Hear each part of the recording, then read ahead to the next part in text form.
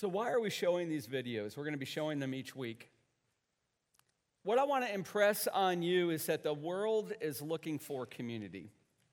And if you can just begin to listen to music and to watch these movies that you're watching with that in mind, you're going to see all over the place and all mediums of entertainment this desire to be together with other people. I believe the church holds the answer to that desire. There's a lot of talk about love in our world. It's the number one theme in popular music for the past 6 decades. The number one theme, although usually romantic love. But to be human is to want to love and be loved. Can you at least start there and agree with that?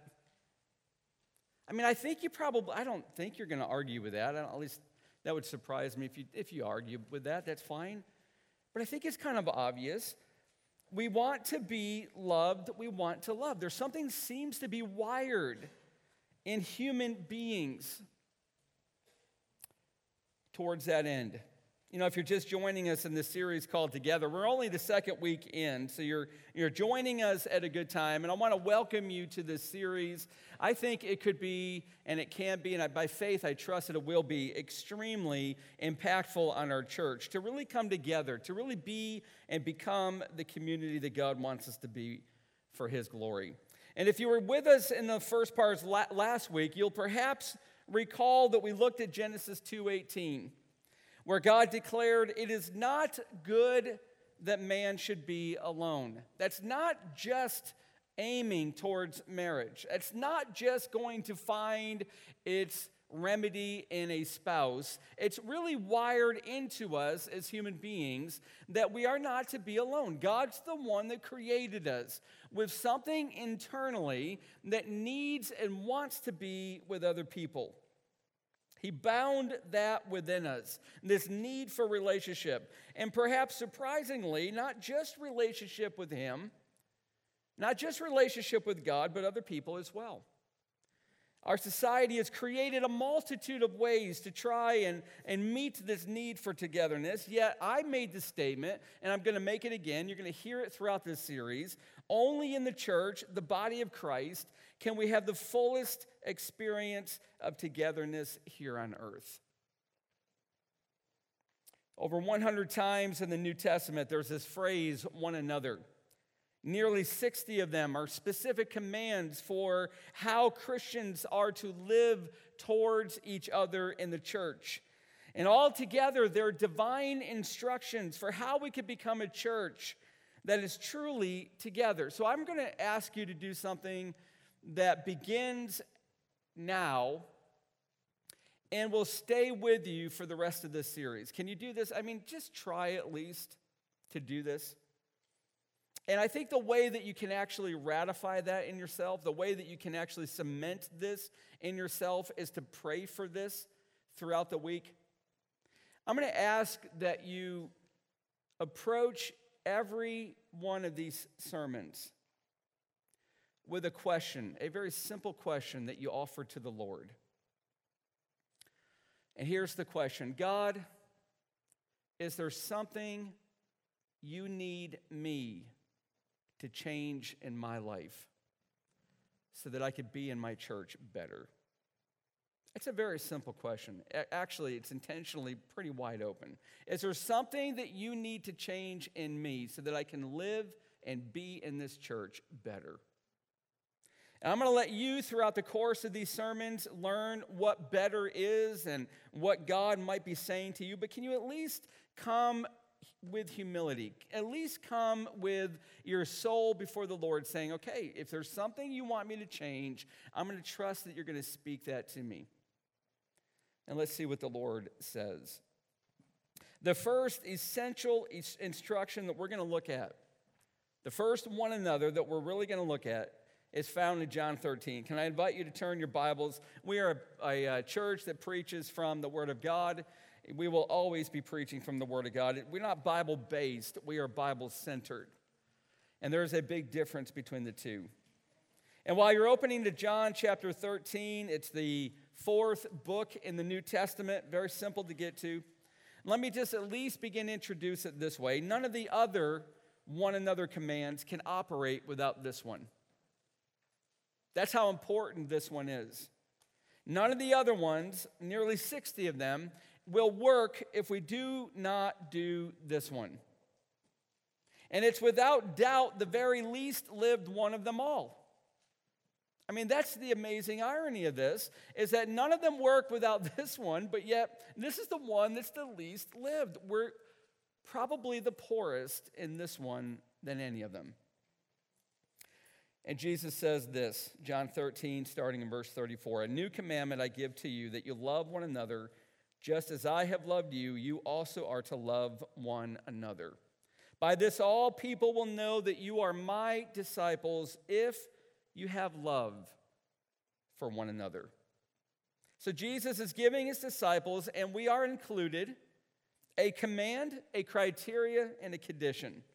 That's actually the outlines, really super simple. A command, a criteria, and a condition. We're going to look at each one of them in turn. Here's the first one. Let's look at the command. A new commandment, verse 34, I give to you. Put yourself into the you. It's a plural pronoun. We're included. He's not just speaking to the 11 disciples. You're already asking, why just 11? I thought there were 12. Judas had already left. And because he had already left, by the way, have you ever had somebody over to your home for maybe a celebration, maybe a family get-together, and one of them just drains your family? One of them is just difficult to be around. And the moment that person leaves to go home, an incredibly new spirit comes over everybody that's still there. Have you ever experienced that? Well, this is really almost, I think, what we're seeing happening. Judas has left to arrange the betrayal of Jesus. And all of a sudden, the Last Supper, all of the intercourse, all of the dialogue goes so much deeper and more intimate.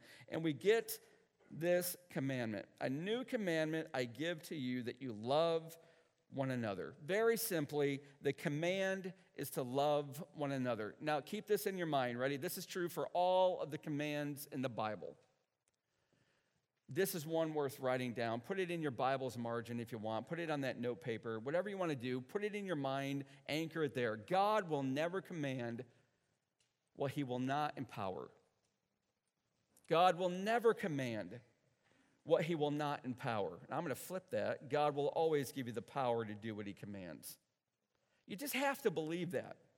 Otherwise, this feels so moralistically heavy that you're never going to be able to do this. Because right now, you ought to be really thinking of what you understand love to be and analyzing yourself, putting yourself up on the wall, so to speak, like an x-ray from your doctor, and that backlight display comes on. How well do you love? And probably there's lots of tumors. There's lots of dark spots. It's kind of discouraging when you see it through the eyes of the Bible. So we need to remember, God will always give you the power to do what he commands. Always. That's his grace. It's not complicated. Love one another. It's just incredibly difficult. But it's not complicated. We have a very clear command, and it ought to prompt two questions for us. One of them right now is why, and the second one is who. The first one, why? Why is this called a new commandment? I mean, you've got to be thinking about this. The Bible has been talking about love for a long time, all the way back to that very strange, this is where you quit reading through the Bible in a yearbook called Leviticus. I mean, haven't you been trying to do that? I am going to read through the Bible in a year. January 1, it's my resolution. And man, Genesis is kind of cool.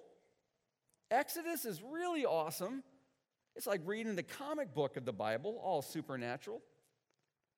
Eventually, you're going to get to Leviticus, and all of a sudden, things are going to slow down to almost a comatose pace. And that's where most people give up.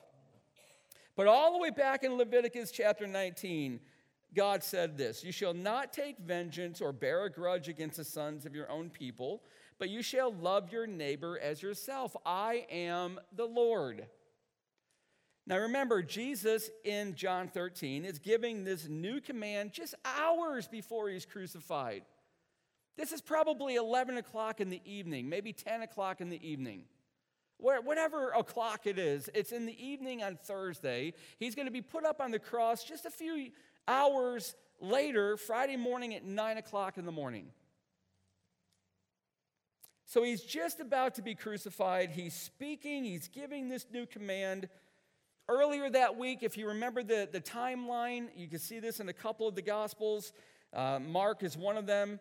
The Jewish scribes, they're experts, they're lawyers, they're really people that know the law of God in and out. They had tried trapping Jesus. They had asked him which command was the most important. All that was a trap question. They're trying to implicate him. So he answers, the most important is, "Hear, O Israel, the Lord our God, the Lord is one." Now this is Mark chapter 12. You're going to see it on the screen. "And you shall love the Lord your God with all your heart and with all your soul and with all your mind and with all your strength." The second is this, "You shall love your neighbor as yourself." You shall love your neighbor as yourself. But now Jesus gives his disciples a new command. He wants us to love one another. So he kind of changes the verbiage. So let's get a little bit of insight. Why is it called new? What, in fact, does the word new mean? Now, by the way, did you know you were going to come to church and discover what the word new means? I mean, isn't that incredibly exhilarating? Some of you are trembling with excitement right now. It's actually pretty important. New in the Greek here is best translated fresh. Fresh. But that really doesn't give you enough precision to really do anything with this, because you can use the word more than one way, the word fresh more than one way. You can say, for instance, that you just today made fresh bread and smell the aroma around the house. That's one way you can use it. And this way, you made something that never existed before. That bread wasn't existing anywhere else. You made it from the ingredients, and there it is. Or you could say that you just gave your car a fresh coat of paint. It already had paint, but you just repainted it. Looks new, different, beautiful.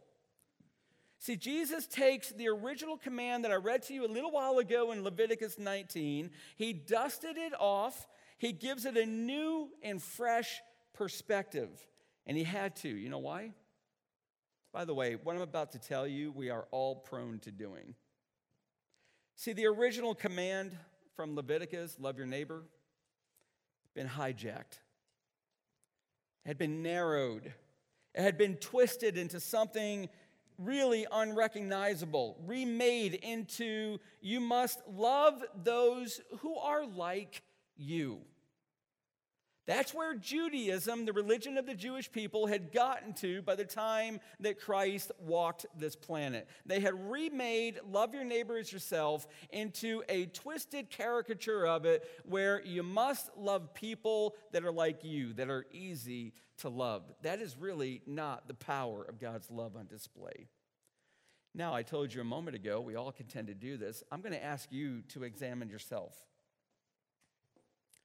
Is it not, just be honest, is it really not a much easier thing to love somebody that's like you?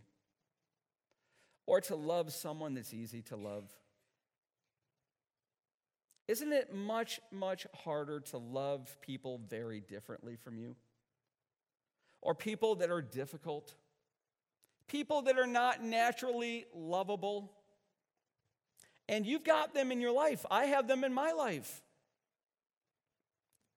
It is difficult to love people.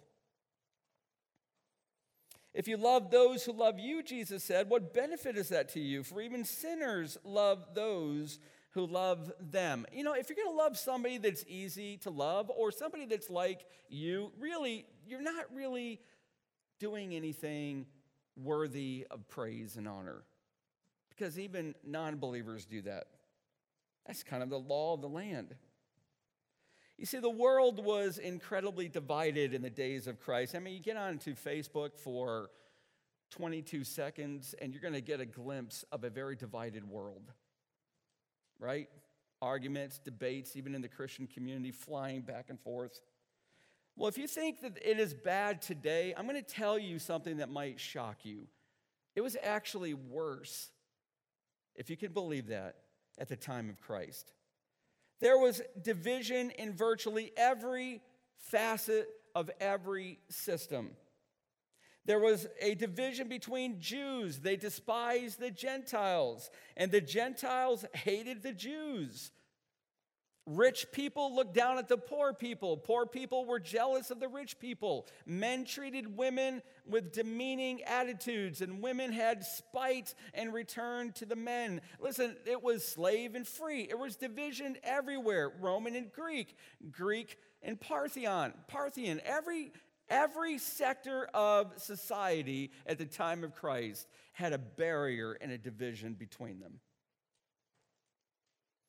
And the Spirit of God, now listen, Jesus is speaking this command hours before he's crucified, just several weeks after he is risen. Here comes the day of Pentecost, when the Spirit of God is going to break out and pour down on his people, and men and women, thousands of them at a sermon. They're going to get saved daily, and there's going to be in that new community called the church, there's going to be masters, there's going to be slaves, there's going to be Jews, there's going to be Greeks, there's going to be rich people, there's going to be poor people, there's going to be free people, and there's going to be slaves. And they're all going to come together in this community called the church. How are they going to make it? Well, now you know why Jesus is giving them a new command. Because he knows what's about to happen. They've got to learn how to live together. And this is going to be a massive struggle for the early church. Just like it is a struggle for the modern church today. There is a worldwide, neighbor-wide love that we have to have for our coworkers, our classmates, our teachers, our neighbors. But listen, I'm going to tell you something that you may not have known. And if you did, that's fantastic. Now we can go a little deeper. But Jesus isn't talking about that kind of love in this command. He's not talking about the love that you need to have for all the world that actually gives you the catalyzing power to go on mission trips and sell your belongings to give to the poor. That's really important. The Bible talks about that. We need to be doing that. We need to be displaying that. But this love that he gives is for one another. It is for those in the church toward each other. This is a little bit different audience. So he gives the old command in a fresh, new way. He says, get ready. There's going to be people different from you. They're going to come into my church, and you must love them. The Apostle Paul saw both the love for the people of the world as well as those of the church. He wrote about it in 1 Thessalonians. May the Lord make you increase and abound in love for one another and for all, as we do for you. So there's a one another love, and there's a love for all. That's worldwide love for all. There is church love one another. And Paul understood how difficult it would be to love each other as people very different from each other were going to get saved and come into the body of Christ called the church. It is here that change can begin to be possible for us. And so I'm going to ask you a question. This is how you facilitate your own change. You let the gospel, you let the word of God ask you questions. Search me, O God, and see. Are you loving those different from you in our church?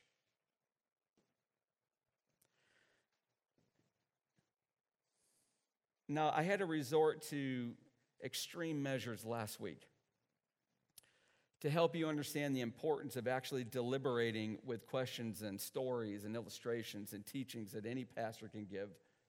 Some of you remember that. It was a fictitious story. I'm not going to do that this week. But I do really want to impress on you. Can you answer that question? Can you just deliberate for a moment in your own internal mind? Are you loving those different from you in our church here? This requires, of course, that we begin to understand how to love. And this is where Jesus takes us next. Here's point number 2, the criteria. Let me read to you something from Charles Spurgeon. We are to love our neighbor as ourselves, but we are to love our fellow Christians as Christ loved us. Do you see the difference? Have you ever thought on that difference? And that is far more than we love ourselves. So yes, we are to love the person that lives next to us as ourselves. We're to love the people that we work with as ourselves. If you wouldn't want somebody to do this to you, you should not do that to them. But we are to love our fellow Christians as Christ loved us. Here's a criteria. This is now a whole nother level. Your coach, your professor, your boss, they're going to evaluate you.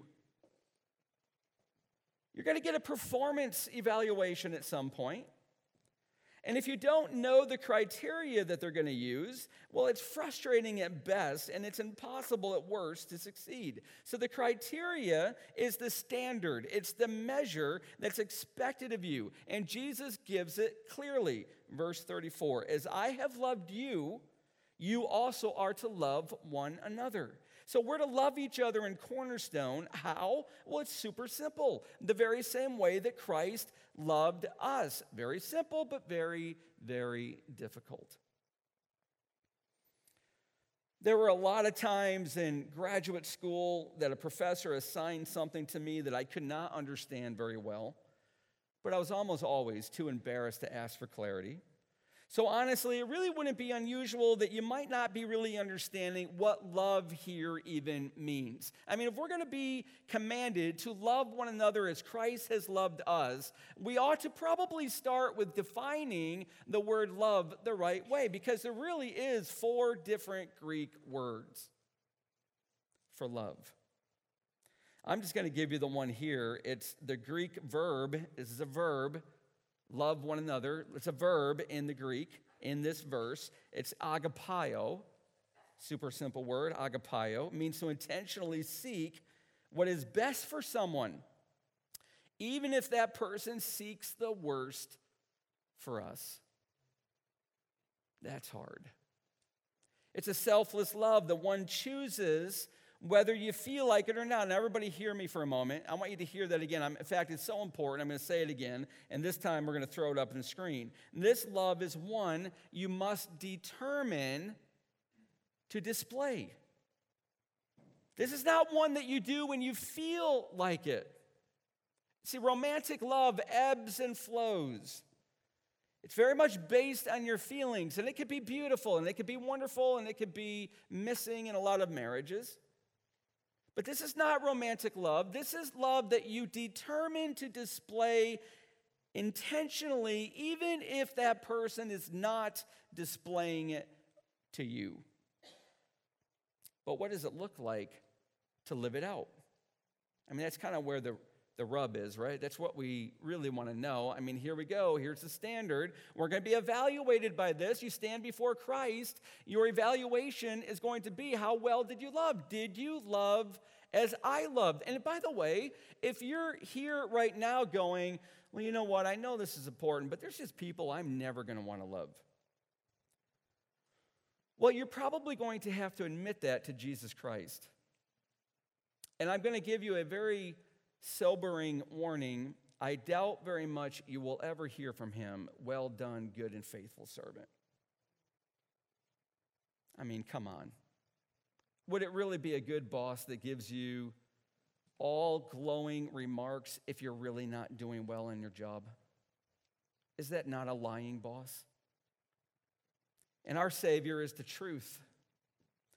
And so, yes, you are saved by grace, but if you want to yield rewards, if you want to let them burn up like hay, wood, and stubble, then just refuse to love, because you're going to experience that in your future. Now, what I'm trying to do right now, even in saying that, is putting some premium impetus on why right now you must change your ways by the grace of God. If you're not a naturally loving, supernaturally loving person, then you must change. And hopefully before this message is done, I'm going to show you how that can happen. The key to understanding how Jesus loved, and the Bible clearly shows us how he did, is to just simply go to 1 Corinthians 13. This is Jesus in written form. This is how he lived his life. And in 1 Corinthians 13, you're going to see it on the screen. It goes like this: love is patient and kind. Love does not envy or boast. It is not arrogant or rude. It does not insist on its own way. It is not irritable or resentful. It does not rejoice at wrongdoing, but rejoices with the truth. Love bears all things, believes all things, hopes all things, endures all things. Love never ends. Now, I have personally found it much more helpful to just simply replace the word love with Jesus. Let's try it. Jesus is patient and kind. Jesus does not envy or boast. He is not arrogant or rude. He does not insist on his own way. He is not irritable or resentful. He does not rejoice at wrongdoing, but rejoices with the truth. Jesus bears all things, believes all things, hopes all things, endures all things. Jesus never ends. Now that's a little bit different. So how can you now really evaluate yourself? How well do you love? Well, let me give you one more little trick of the trade. Just simply put your own name now in place of love, and I'll do it for me. Tim Ackley, I am I patient and kind? I can't even say it before I stumble. But I've got to have courage if I'm going to evaluate myself against this standard of Christ, this criteria to love the way that he has loved me. If 1 Corinthians 13 really does capture how Jesus loved, then I've got to be brave. I've got to plummet into the depths of this and muddle my way through it. So let me keep going. I do not envy or boast. I am not arrogant or rude. I do not insist on my own way. I am not irritable or resentful. I do not rejoice at wrongdoing, but rejoice with the truth. I bear all things, believe all things, hope all things, endure all things. I never end. And what a colossal lie. I haven't scored high marks on any of these. Now, there are seasons in my life where I could do really well by God's grace. But then there's seasons in my life, usually when things aren't going the way that I want, that I absolutely do terrible. But now I've seen 1 Corinthians 13 in a whole different light. I've seen this is the standard. This is how Jesus loved. Now I've put myself below that standard, and I don't look so good. And I'm wondering how well you look. Did you find reading yourself into this to be humbling? Do you love each other in this church as Jesus loves you?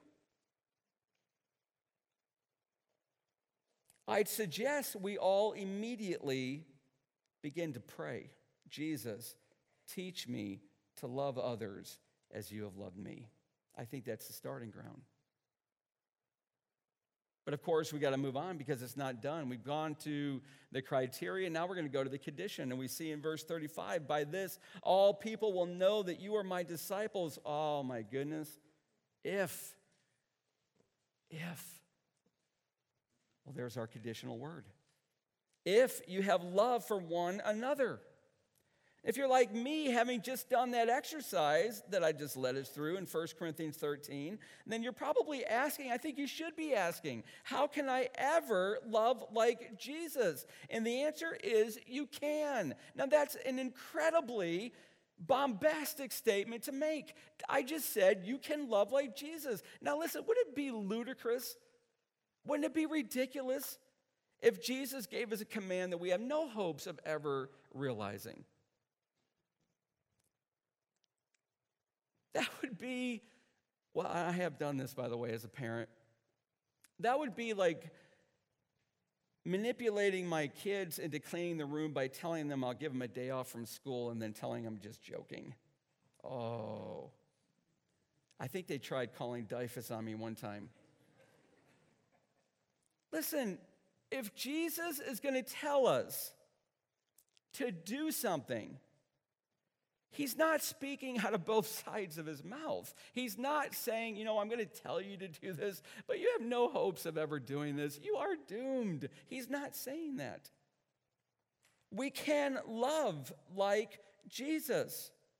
And our hope is found in two words in verse 35. You ready? So easy.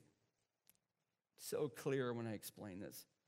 Here's the two words, my disciple. You see, a disciple of Jesus is someone who has come to Christ in faith and is born again. And that born again person, listen, this happened to you, Christian, it happened to me. That born again person is given a new nature. You know what Jesus does? He removes the old heart of stone that wanted to sin, that its proclivity was to disobey God. He took that out of your soul and he put a new heart, a new soul, a new nature rather. He put that inside of you. And the most amazing thing happens. Jesus Christ said, you know what? I've given you a new nature, just like a car has a new motor. But without fuel, that thing's going nowhere. So he put his Spirit inside of us to dwell. And that Holy Spirit begins to work, and that Holy Spirit begins to exert his power so that there's an amazing truth for us. The power of God is at work in you, Christian, to be able to love like Christ. In fact, God poured his love into you so that it would overflow to other people. I'm going to read it to you. God's love, Romans 5:5, has been poured into our hearts. Can you just picture? Can you imagine, rather, God having a pitcher full of liquid, clear spiritual love, and he pours it into the new nature that he just gave to you? And by the way, if you know the Greek here, he didn't just pour a few drops. He poured and poured and poured until all of a sudden it came over the lip of your soul, over the lip of your nature, and began spilling horizontally to other people. This is the imagery in this verse. God poured his love into our hearts. How? Through the Spirit of God, through the Holy Spirit who has been given to us. So listen, if you are my disciple, rather, if you are Christ's disciple, he's given you a new nature. He put the Spirit of God inside of you, and at that moment, he poured into you through the Spirit love so much that it's spilling out to other people. Yet there's a condition. I already drew your attention to it. It's the word if. By this all people will know that you are my disciples if you have love for one another. Francis Schaeffer was one of the greatest teachers and examples of love for us that we will ever see in recent history. He wrote extensively on it, and he wrote these words, and these are incredibly indicting to us. And Jesus turns to the world and says, I've something to say to you, world. On the basis of my authority, I give you a right. You may judge whether or not an individual is a Christian on the basis of the love that he shows to all Christians. Now that's powerful, and that hurts. Schaeffer called the love for other Christians the mark of the Christian. And the Apostle John said it proves whether or not you are even in Christ. Can you believe this? Look what John writes. We know that we have passed out of death into life because we love who? The brothers, the church, each other. He's very intentional with his wording here. Whoever does not love, by implication, people in God's church, abide in death. So do you and do I love each other in the church? Do we love each other here at Cornerstone? Well, you're in a conversation with someone when they lean in close and they drop their voice. That's always, almost always, a recipe for sin. Listen, if somebody's got to lean in close and whisper, they shouldn't probably be saying what they're saying. What do? How do you love Jesus in that moment? How do you love that person in that moment? How do you love that person the way that Jesus loves you in that moment? Well, you hear of someone in our church who needs a ride, and you've got the time, but do you have the willingness? Well, how do you love? How would Jesus love? A brother or a sister going through unfortunate circumstances, struggling financially because the bottom fell out from under them, and you hear about it. What would love look like in that moment? You're angry because you've been hurt by your Christian friend. How does love respond? I mean, come on, we could all think of hundreds of scenarios. The person on Facebook whose ideologies make you cringe or they make you angry. The person who has all the answers, they're a self-proclaimed expert on all things. Or perhaps someone who has offended you and hurt you grievously. Listen, love requires selflessness, and love requires sacrifice. Jesus said, greater love is no one than this, that someone lay down his life for his friends.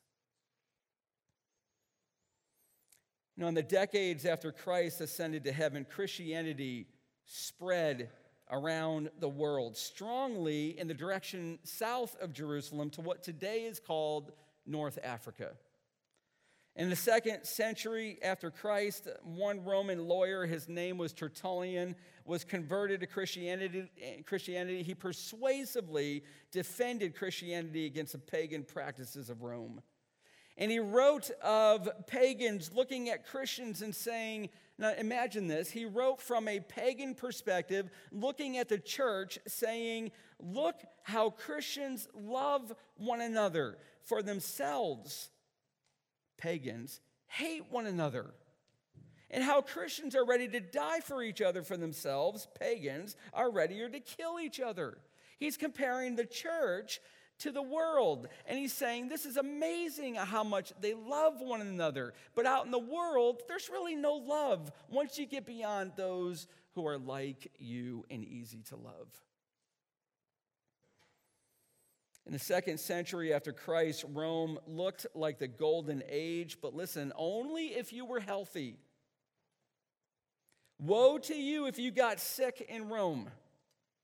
For then the Roman culture showed its dark underbelly because there was no compassion. It was a missing virtue. In fact, their own philosophers discouraged mercy. They wanted to weed out the weak, almost like an ancient Darwinian natural selection. And even close relatives would leave their own to die. They had no clinics. They had no hospitals. Physician fees were pricey. The poor could not get them. Health care just was not available for the poor. You know how many cities ancient Rome had just after Christ lived on earth? They had 5,000 cities. And sickness was rampant. There was no help for the poor except for the church. See, their Christian ethic moved them to visit the poor, the sick, the needy, the homeless. In fact, prominent historian of medicine Henry Zigarist wrote that Christianity introduced the most revolutionary and decisive change in the attitude of society toward the sick, giving sick people a preferential position in society that they retain to this day. Do you know that the Christian church began hospitals? That wasn't the world. Friends, let's spend time with each other. Let's do things together. Oh, let's go a little deeper. Let's invite someone into your social stream that you don't really know very well. Have people over for dinner. When someone is struggling, do more than just tell them you're going to pray. Just stop and pray. Bring it before the Lord. You know you're a bridge maker. It's called a priest. You can take the hand of God and take it and combine it to the hand of a sufferer. That's what you do when you pray for somebody. So grab both hands and go at it. Pray for people rather than tell them you're going to.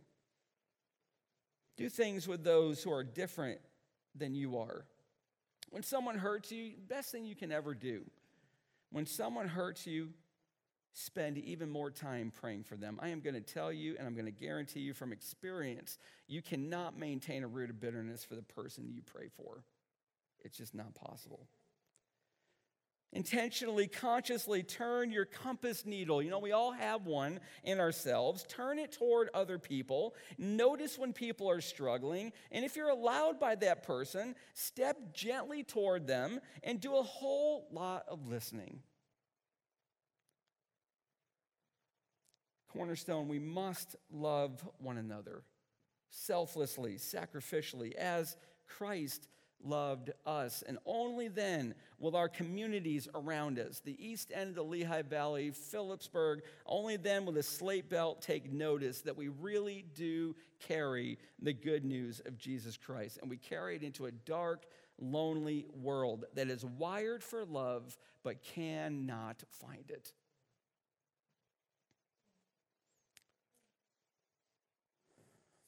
Do you believe this is a command? Amen that if you do. Do you believe that Christ can give you the power to do it? But it's a condition. You actually have to obey. And that obedience must begin immediately. Let's love. Let's love one another. Amen. Let's pray.